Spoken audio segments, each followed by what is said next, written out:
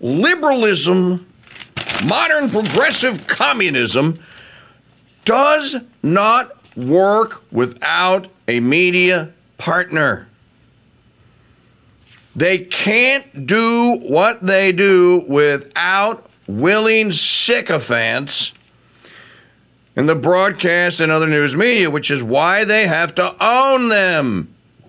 Which is why the deals are made with the crossroads demons.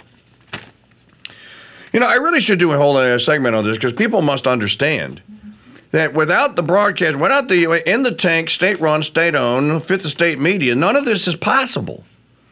You have to be able to get the marching orders out to the truth. You have to be able to transmit the brainwashing on a universal scale, on a scale that is large enough so that you can get inside the heads of the people that you need to corrupt. You can't do this with pamphlets and mail-in and snail mail. I mean, I suppose you can. The only other way to do this is by violence.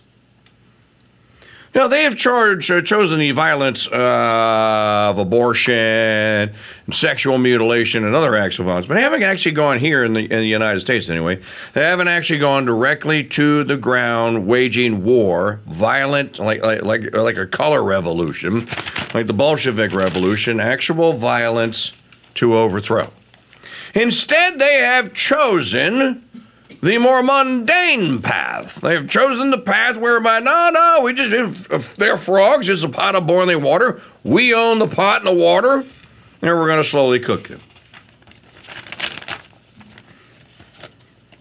But since we should operate from the principle that we're never surprised by what they do, I don't even know, why do we call them MSM? They're not mainstream. You kind of have to be, it's an inversion of what they are. They're narrow stream. Their narrow stream is hell, Hell, and your residence there.